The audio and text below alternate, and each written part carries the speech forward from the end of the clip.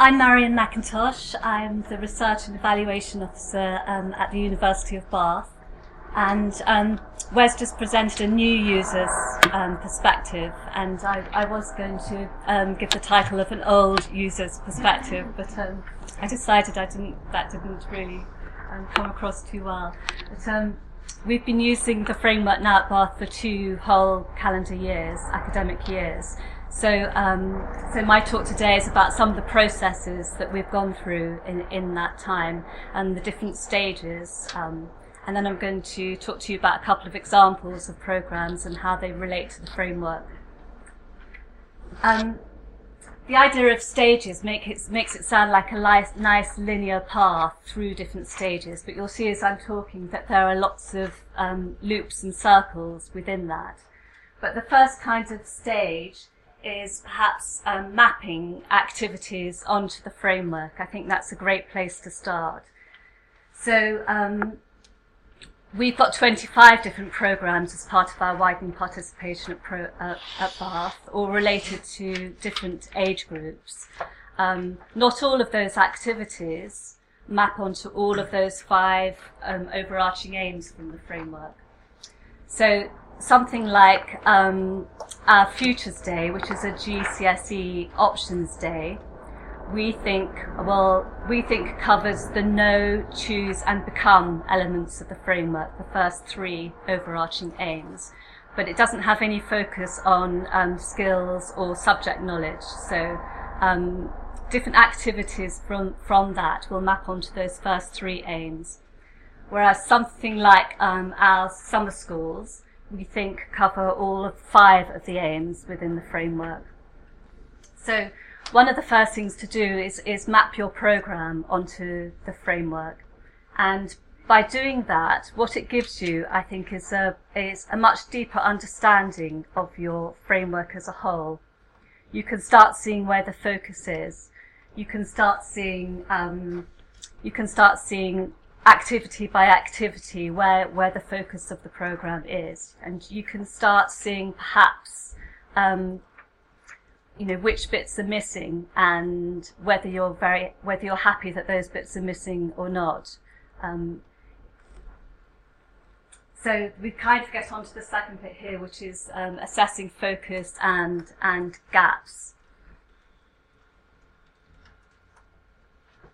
Then you move on to stage 3. At that point, you might decide to redesign an activity.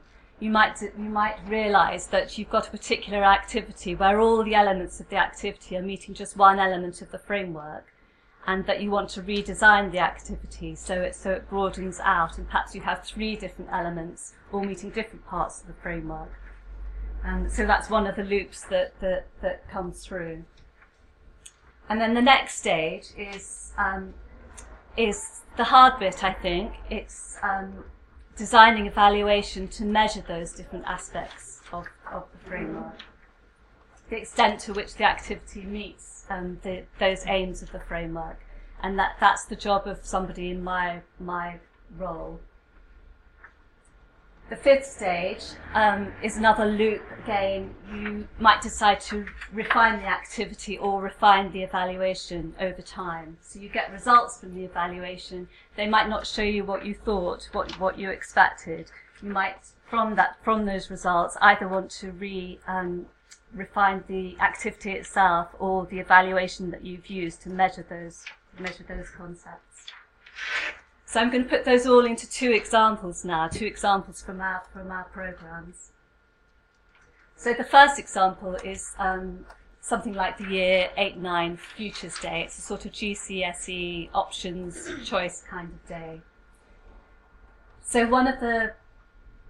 we talked about the fact that our aims from that are from those first 3 know, choose and become elements of the framework. But I'm just taking an example of the top one here, the know. So this is about the knowledge side, about knowing higher education, knowing the ropes. We've got a sub-objective from that age group on the framework, which is to consider GCSE qualifications within the context of different post-16 progression routes into higher education. So we have that as one of the aims. from that age group. There are a lot of others, but I'm just picking out this one as an example. And so as an evaluator, we want to measure whether our activity is delivering that or not.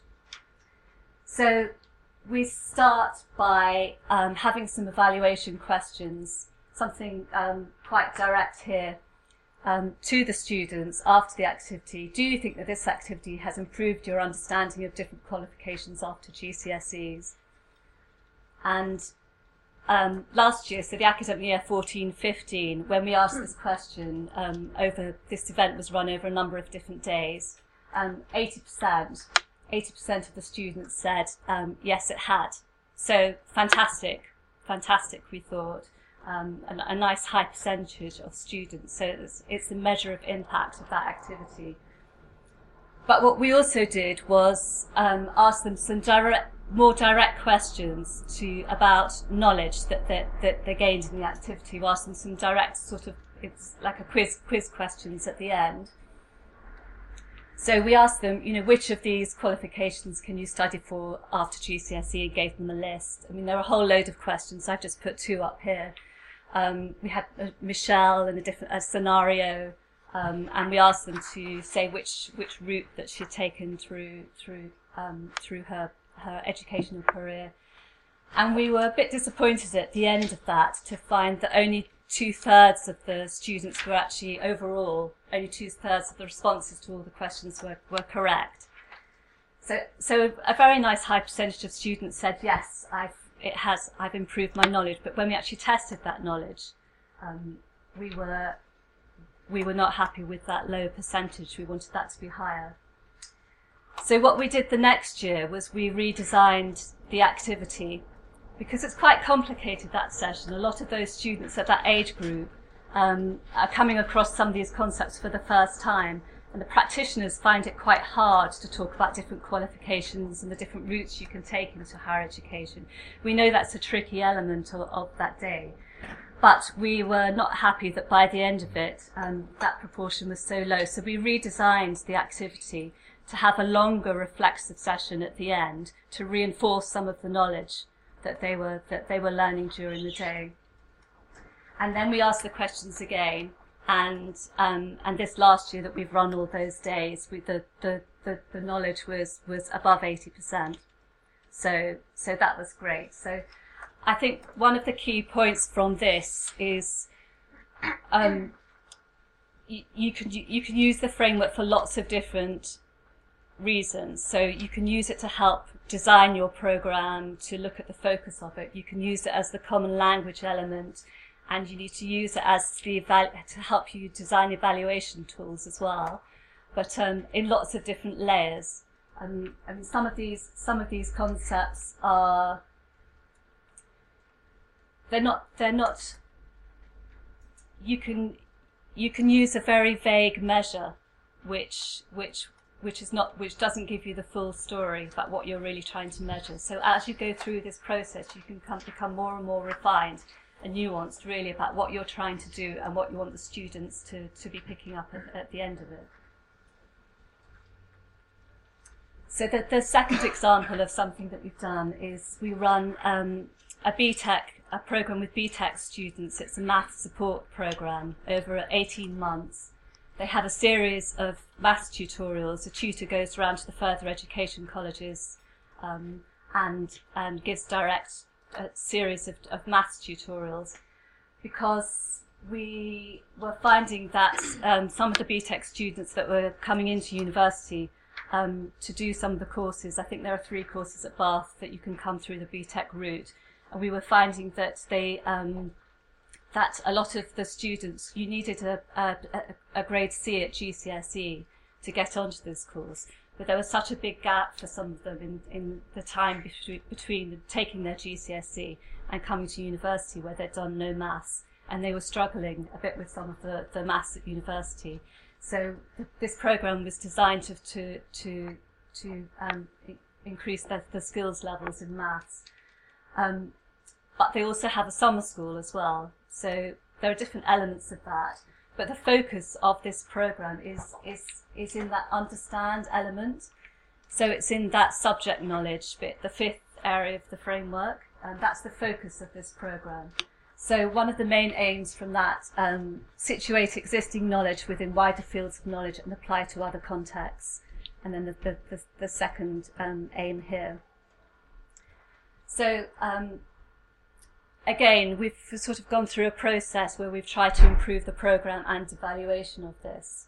So we've got some direct impact that we can look at with students at this, where they're doing particular projects with us.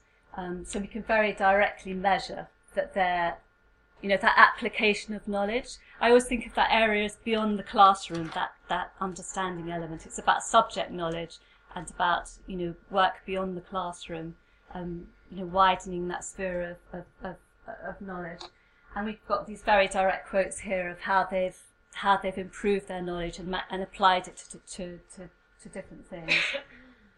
And this year we're concentrating on a different aspect of it. We're trying to directly measure the value of the maths tutorials that we're running.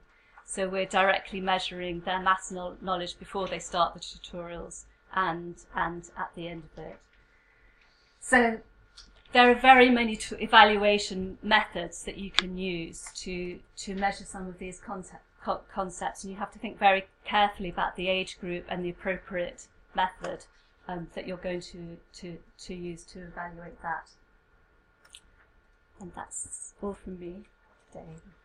Thank you.